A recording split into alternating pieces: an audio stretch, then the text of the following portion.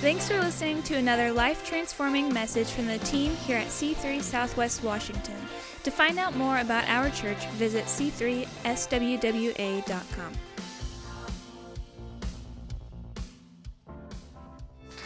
Come on, lift up your voice. We're going to step in right here, and that was a great word. If I don't preach, I think that would be sufficient for today. You know, this has been a month where we've taken the time to set aside. We call it November Fast, but it's a season for getting ourselves aligned with the King. Amen. As we look towards today, tomorrow, and the new year, this has been a season of 30 days, prayer and fasting, stepping into Scripture. Appreciate all of you who are participating in that process. If you haven't jumped in, jump in this week. So valuable to set aside some of regular activities, to have time to get alone with the Lord, and to maybe get rid of some of those things in our lives that feed our flesh. And when our flesh is alive and vibrant, it wants to take over and actually squelch out the voice of God. But what a great season to be able to press in. I loved it on Thursday night. Our church showed up big time here in this room for prayer. And man, we took ground, and I believe that some things shifted because God answers prayer. And prayer and fasting helps to set the way. Well, we're in a series entitled Showdown. We're going to pray in just a moment. You know that this is a series that is allowing us to focus on some of those consistent showdowns that show up in our life that are worth fighting as believers. And I shared I grew up at the drive-in with my parents on Friday nights, and if it was a good weekend, they were doing well financially on Saturday nights as well. And we watched a lot of Westerns, and during those Westerns, there was always inevitably some bad guys harassing the people of a little town in the middle of nowhere. And the good guys would show up in town to see what's going on, and the townspeople were too afraid to do anything. They didn't have the money to hire someone who wasn't afraid.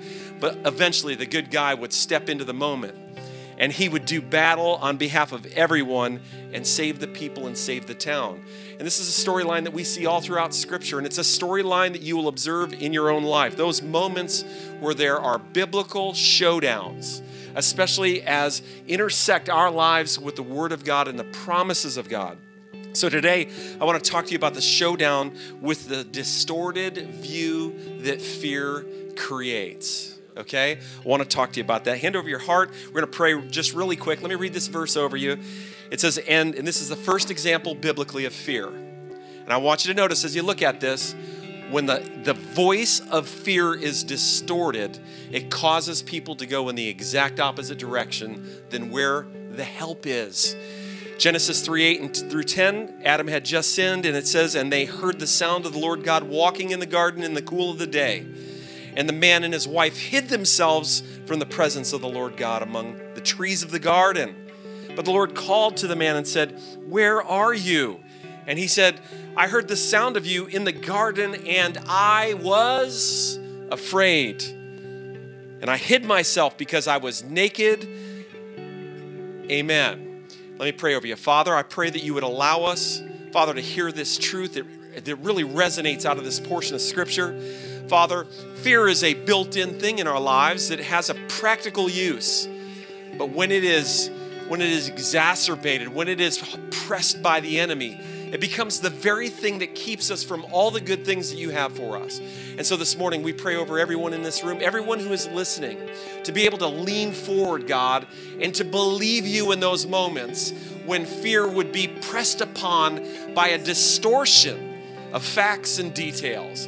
Allow us to pursue after truth and see truth established in our lives. And it's in Jesus' name that we pray. And everyone said, amen and amen. Give the Lord a big hand as you're seated. And as you're at home, we're going to dive into the Scripture and jump into this topic. You have a built-in mechanism for your survival, and it is the mechanism of fear. I don't think it'll be something needed in heaven, but I do believe it was something placed in man by God as he stepped out of covenant with God and faced the realities of the world that he would live in. And that fear works well when we see something dangerous. We experience the emotion of fear. It could be in a situation where you are looking at an extreme height, or you see fire, or there's a large angry animal that's staring you down in the middle of your hiking trip. That fear is meant to be a component for self-preservation. But I do want you to understand that anything good that God gives us can also be exploited by the wicked one. If you look in Scripture, you see that happen over and over. And I believe that fear can be exploited by the enemy in our lives. You know, there's a series of events that happens. The first thing that we experience is we face a challenge.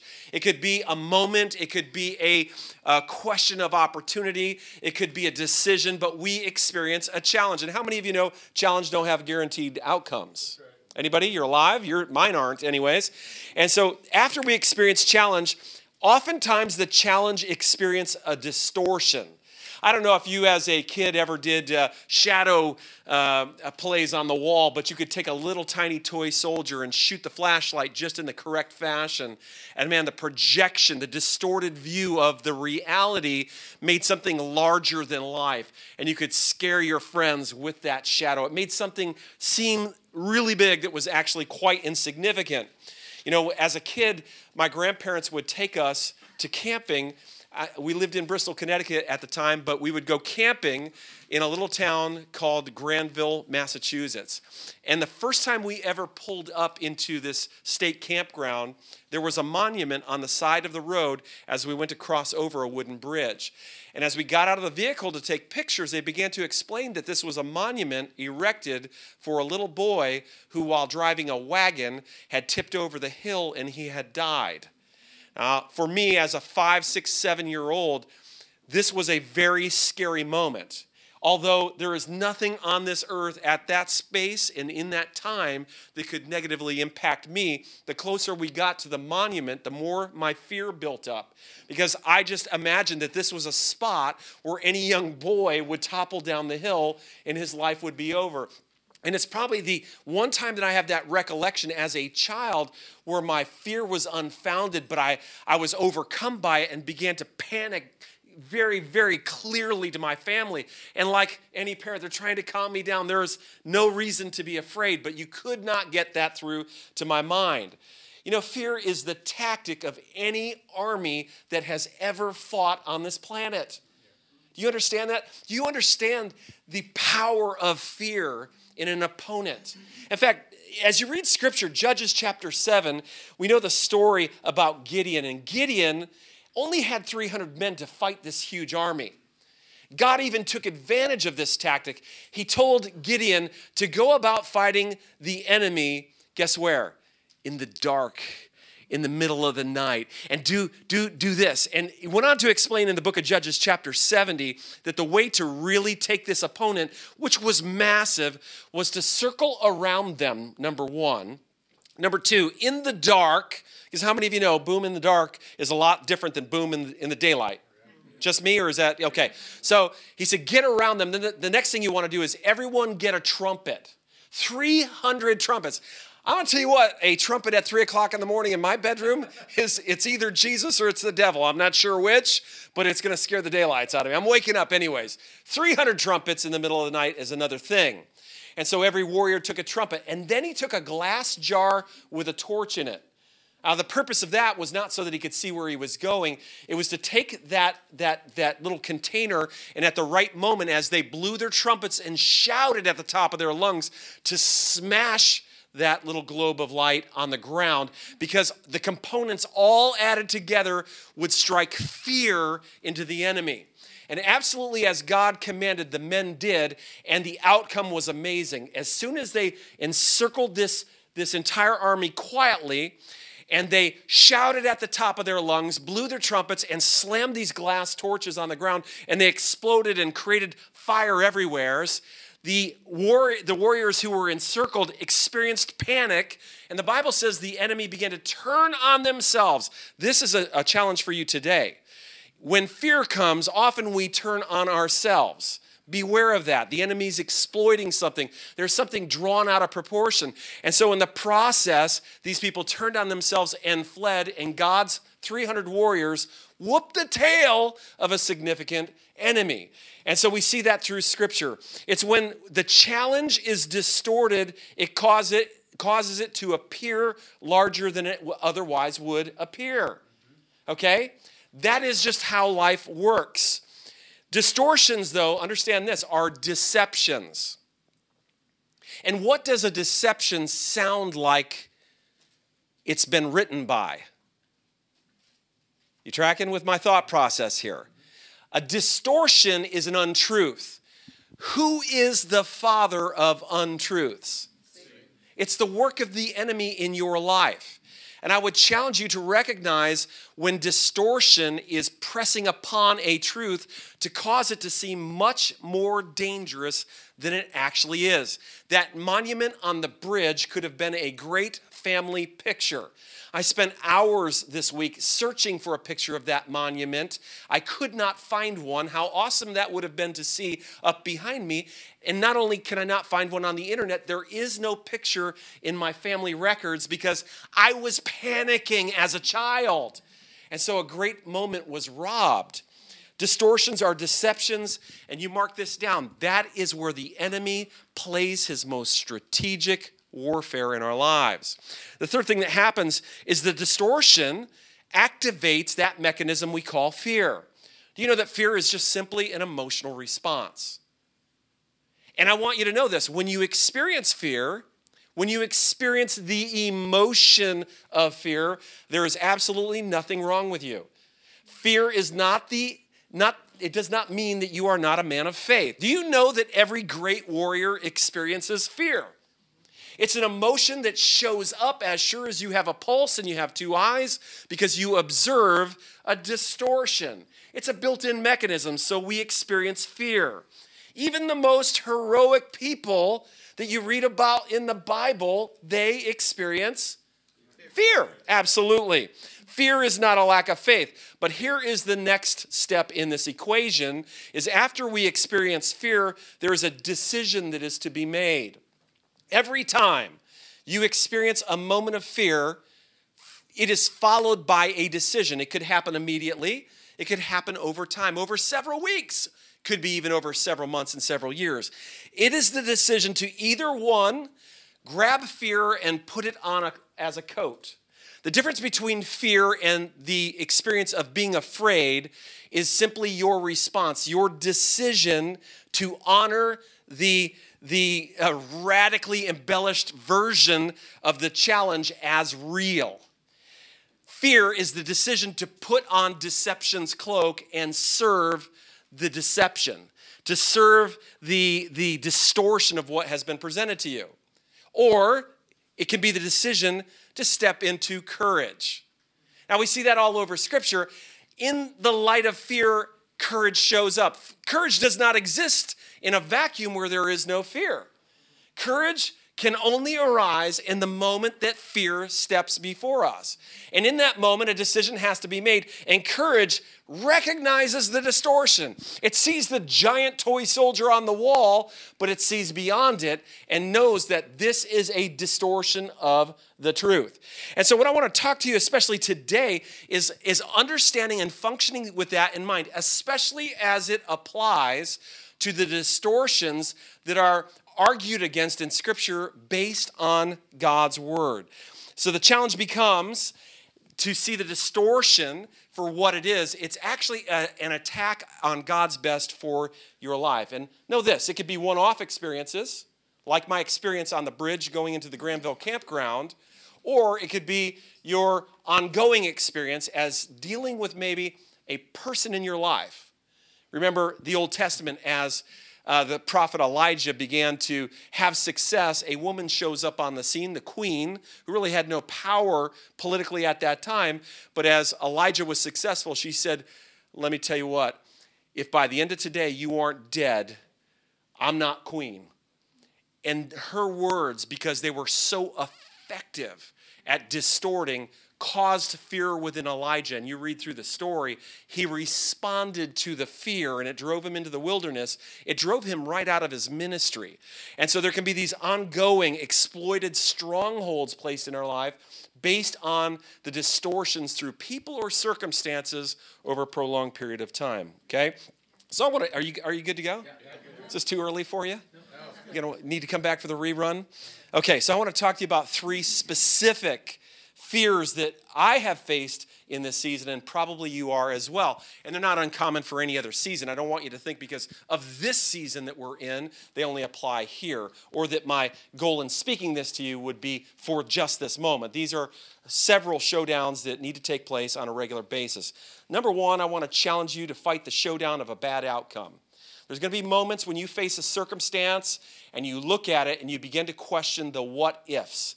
What if I make the wrong decision? What if I go about doing the wrong thing? And I especially want you to see these circumstances when there's a challenge to get us to ignore doing it God's way, because God's way may not work. You understand what I'm talking about? It's a circumstance where you're called upon to do it God's way, and yet you experience the fear of, if I do it God's way, maybe this doesn't work out. You ever been there? You ever been there when you placed your money in the offering plate? You ever done it when you've had to write down and fill out a resume and you felt like your resume might not get you the job, and so you began to consider embellishing your resume? Or when you were applying for the loan and you thought about leaving certain things off or answering incorrectly so that you could possibly have a better chance of getting the loan. Is this just me, or is this people inside this house? I got eye contact with all of you at home and in here.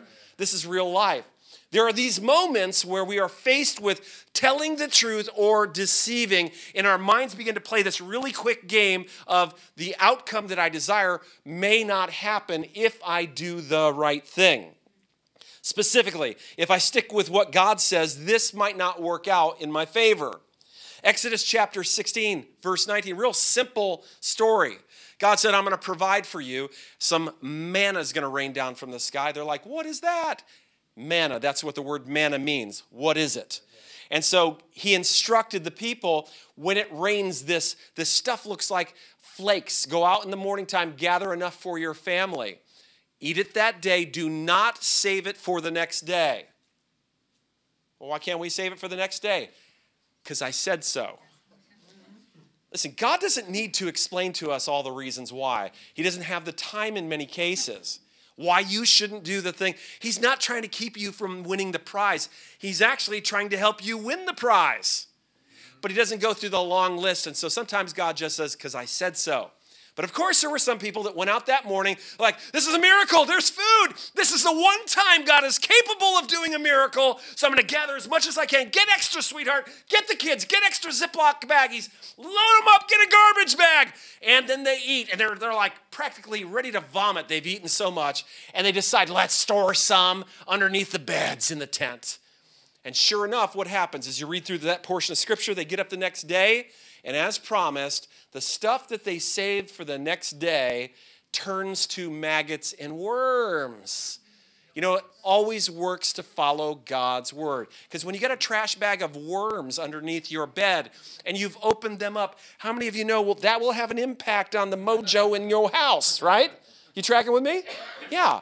Okay, a nasty foul odor, and then your neighbors know that you didn't follow the rules, and your kids observe that you didn't follow the rules. And why did you save it overnight? Because you didn't trust that God's math equation would work out. That's a simple example. I know you're saying, oh, I would have never saved extra. I'm not so sure.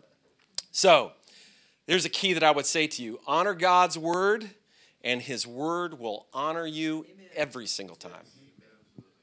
It may not, I used to hear, there was a female preacher in our Bible college, and Sister Wiggin, she'd get down, that may be tight, but it's right. And that's the truth. There are moments where God's word feels so tight.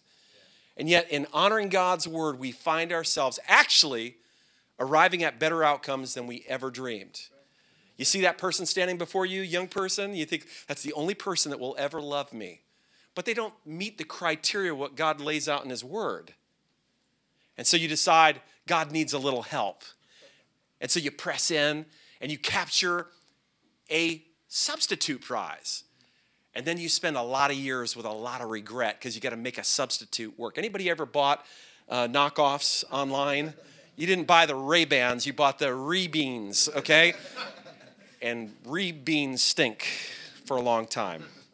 Okay, let me move on to the next one. Showdown with the Second showdown I want to talk to you about is the fear of injury and death. These are very real. And they pressure to make us avoid risks associated with winning God's best. I want to tell you something. There is nothing achieved in this lifetime that will be easy. There's no couch rides in to promised lands. Everything in this earth will have to be fought for, and it will cost you something. Definitely discomfort, if nothing else.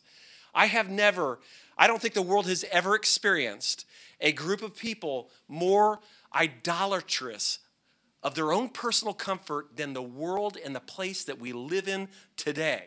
The fact that it's too uncomfortable for me to reach out and turn my radio in my car, I have to be handed a remote so that I wouldn't have to stretch all that way. I mean, I could experience remote fatigue because we've got to place a name on everything that we experience these days. Remote fatigue. I experienced embarrassment transfer reading your post.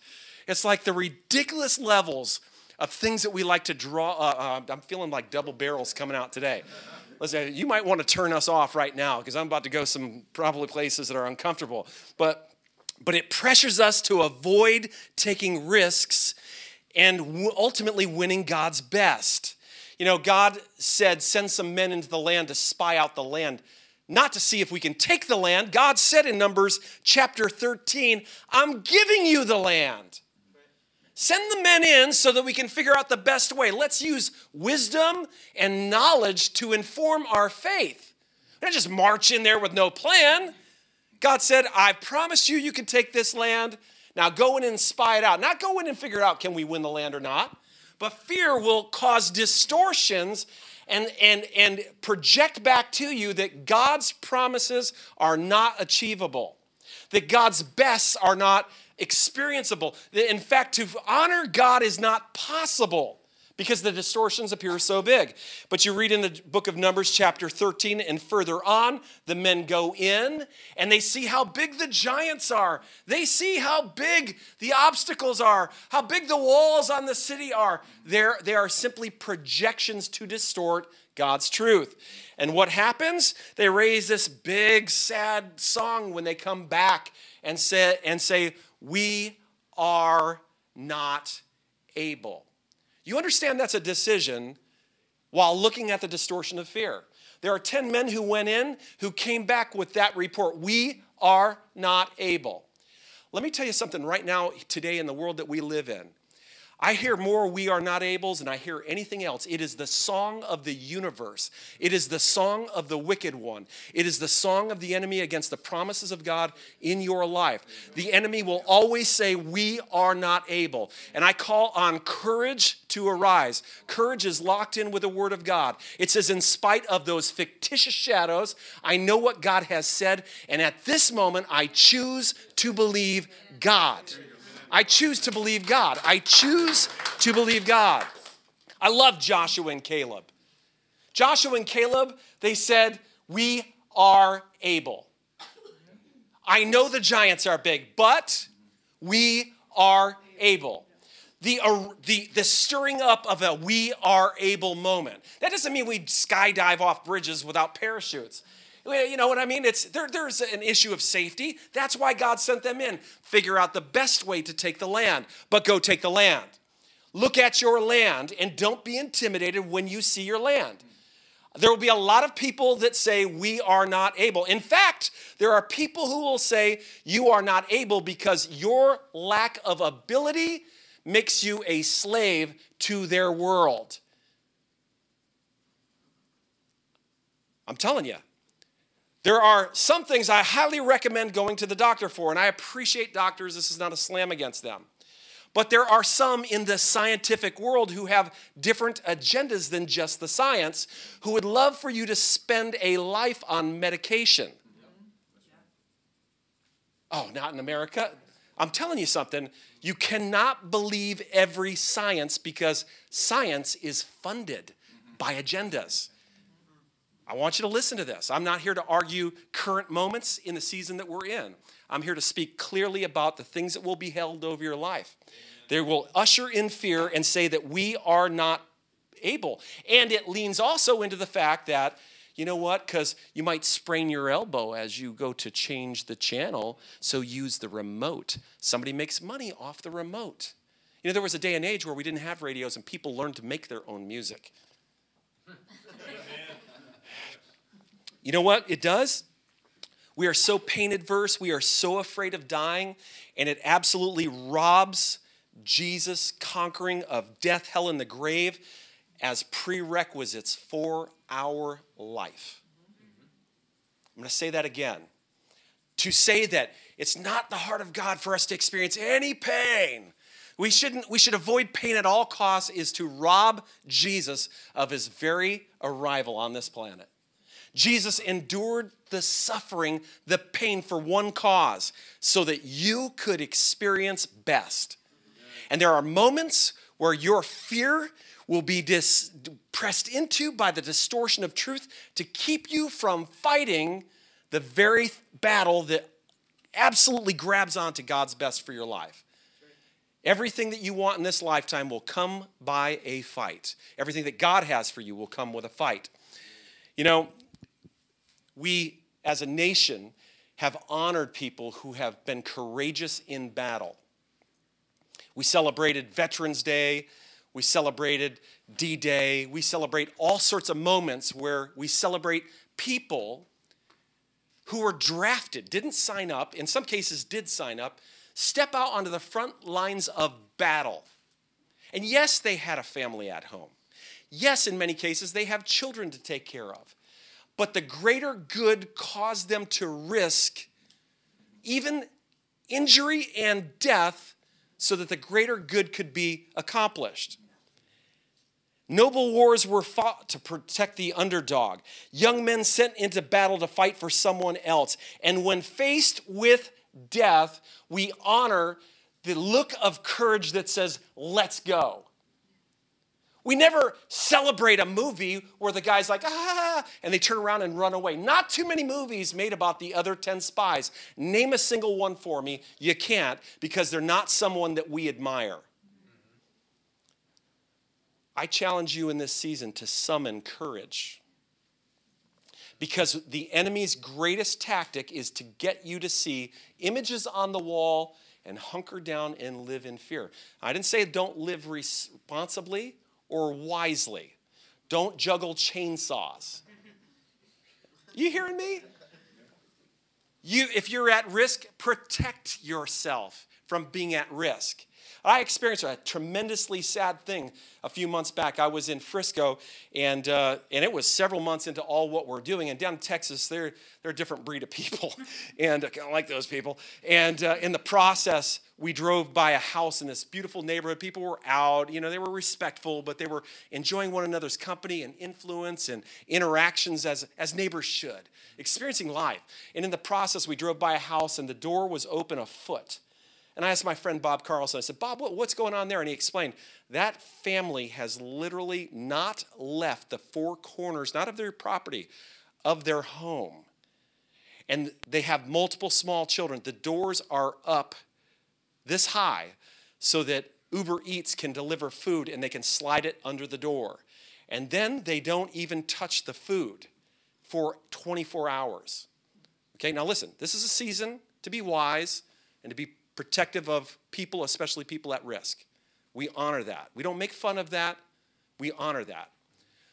But I want to tell you what, there's something bigger and more dangerous than death, and it's called not living while you're still alive. Amen. And the dangers of functioning that way will impact children, especially small children, for generations to come.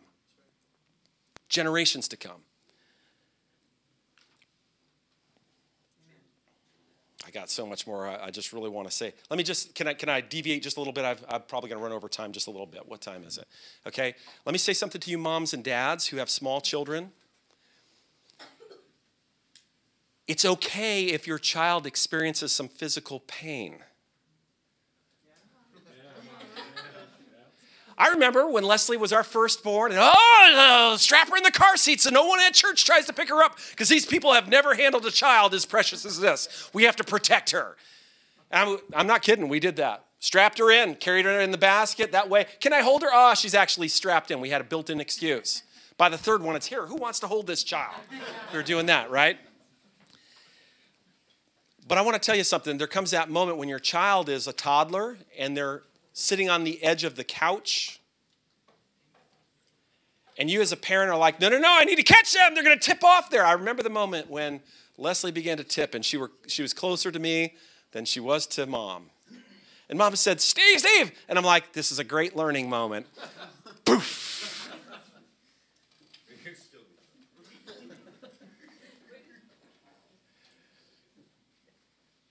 You can't protect your child from every danger. And I want to warn you, you shouldn't either. Because in protecting your child from every danger, you will actually rob them of developing the strength to function in this world. You know the problem with, I won't say problem, I'll say it respectfully. After we're all done isolating, we have to go out into the world that still has a virus. I'm not saying be crazy, be risky, lick doorknobs. That's not what I'm saying. But I am saying that there are certain things that we build strength. You know what I've been doing during this season? Fighting, praying, exercising, building up my strength, taking up my vitamins. Because this ain't the first virus, and it won't be the last. They discovered the bubonic plague in some squirrel, I think in France, and in some other animal here in one of the Midwest states this year. We don't want to play around with that, but my point is that we fight to overcome the things that would threaten us. Don't rob your kids of the opportunity to push out of their cocoon and be transformed from caterpillars into the butterflies that God has created them to be.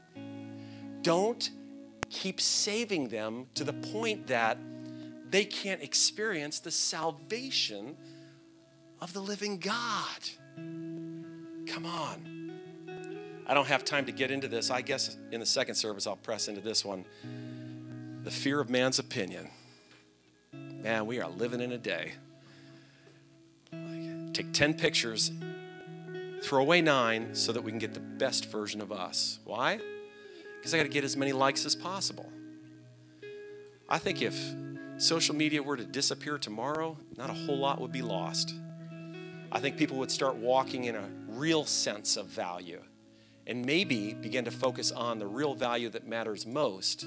What does God think about me? Because you can do all the things that make people like you, and the danger in that moment is you actually begin to do things that dishonor God in order to win the honor of men. That is a dangerous game to play. You remember, Jennifer talked about it this morning, Daniel, 3 young men, fiery furnace. They looked at the king and said, your affection's not first on my list, and I'm willing to risk. He said, God is able to save us from the fiery furnace, but even if he doesn't, listen, you need to develop a but even if he doesn't kind of attitude. God will vindicate your cause over the long haul, but even if he doesn't, to strive for the affection of heaven is much better than the affection of people on this earth, because this earth is as fickle as they are on the day Jesus enters into Jerusalem, and they're throwing down their palm fronds and they're yelling, Hosanna, Hosanna, blessed is he who comes in the name of the Lord. 48 hours, crucify, crucify, crucify. And that's what man's opinion will get you in the world that we live in. It's important to have a good reputation, but when you go to the extreme, you'll find that extreme is a distortion and will let you down. Why don't you stand with me? I want to pray over you today, just to simply be cognizant of the moment of distortion. Maybe you're experiencing some of that right now in your life. There's distortion, and you experience fear and panic. Maybe it's when your kids go off to school, so you don't want to let them. Or it's a fear to speak up and call something that's wrong to a friend or a spouse. What will they think? Who am I to say something? I want to challenge you that as you face the distortion of what really is, that you'll summon courage. Come on, pray with me for a moment. Father, I'm asking you right now, let faith arise within me. Let me be a man of courage. Let me be a woman of courage, a family of courage. Let me lead my family courageously. Let me lead my life courageously. Father, locked into what you say and what your truths are. There's wisdom there. Doesn't mean just all John Wayning it all through life.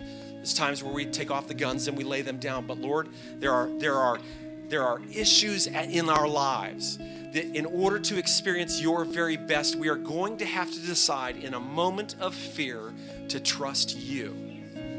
God, to trust the math equation that you've written out.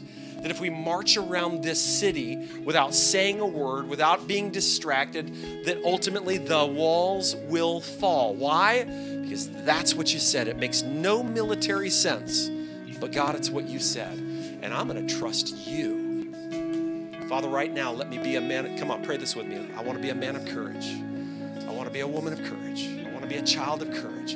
I want to walk courageously in a world that its mantra is fear, that it portrays fear at every corner, that I want to step into my life courageous, not overbearing, not belligerent, but courageous, recognizing true threats and yet not blinking, confident he that is for me is greater than he that is against me.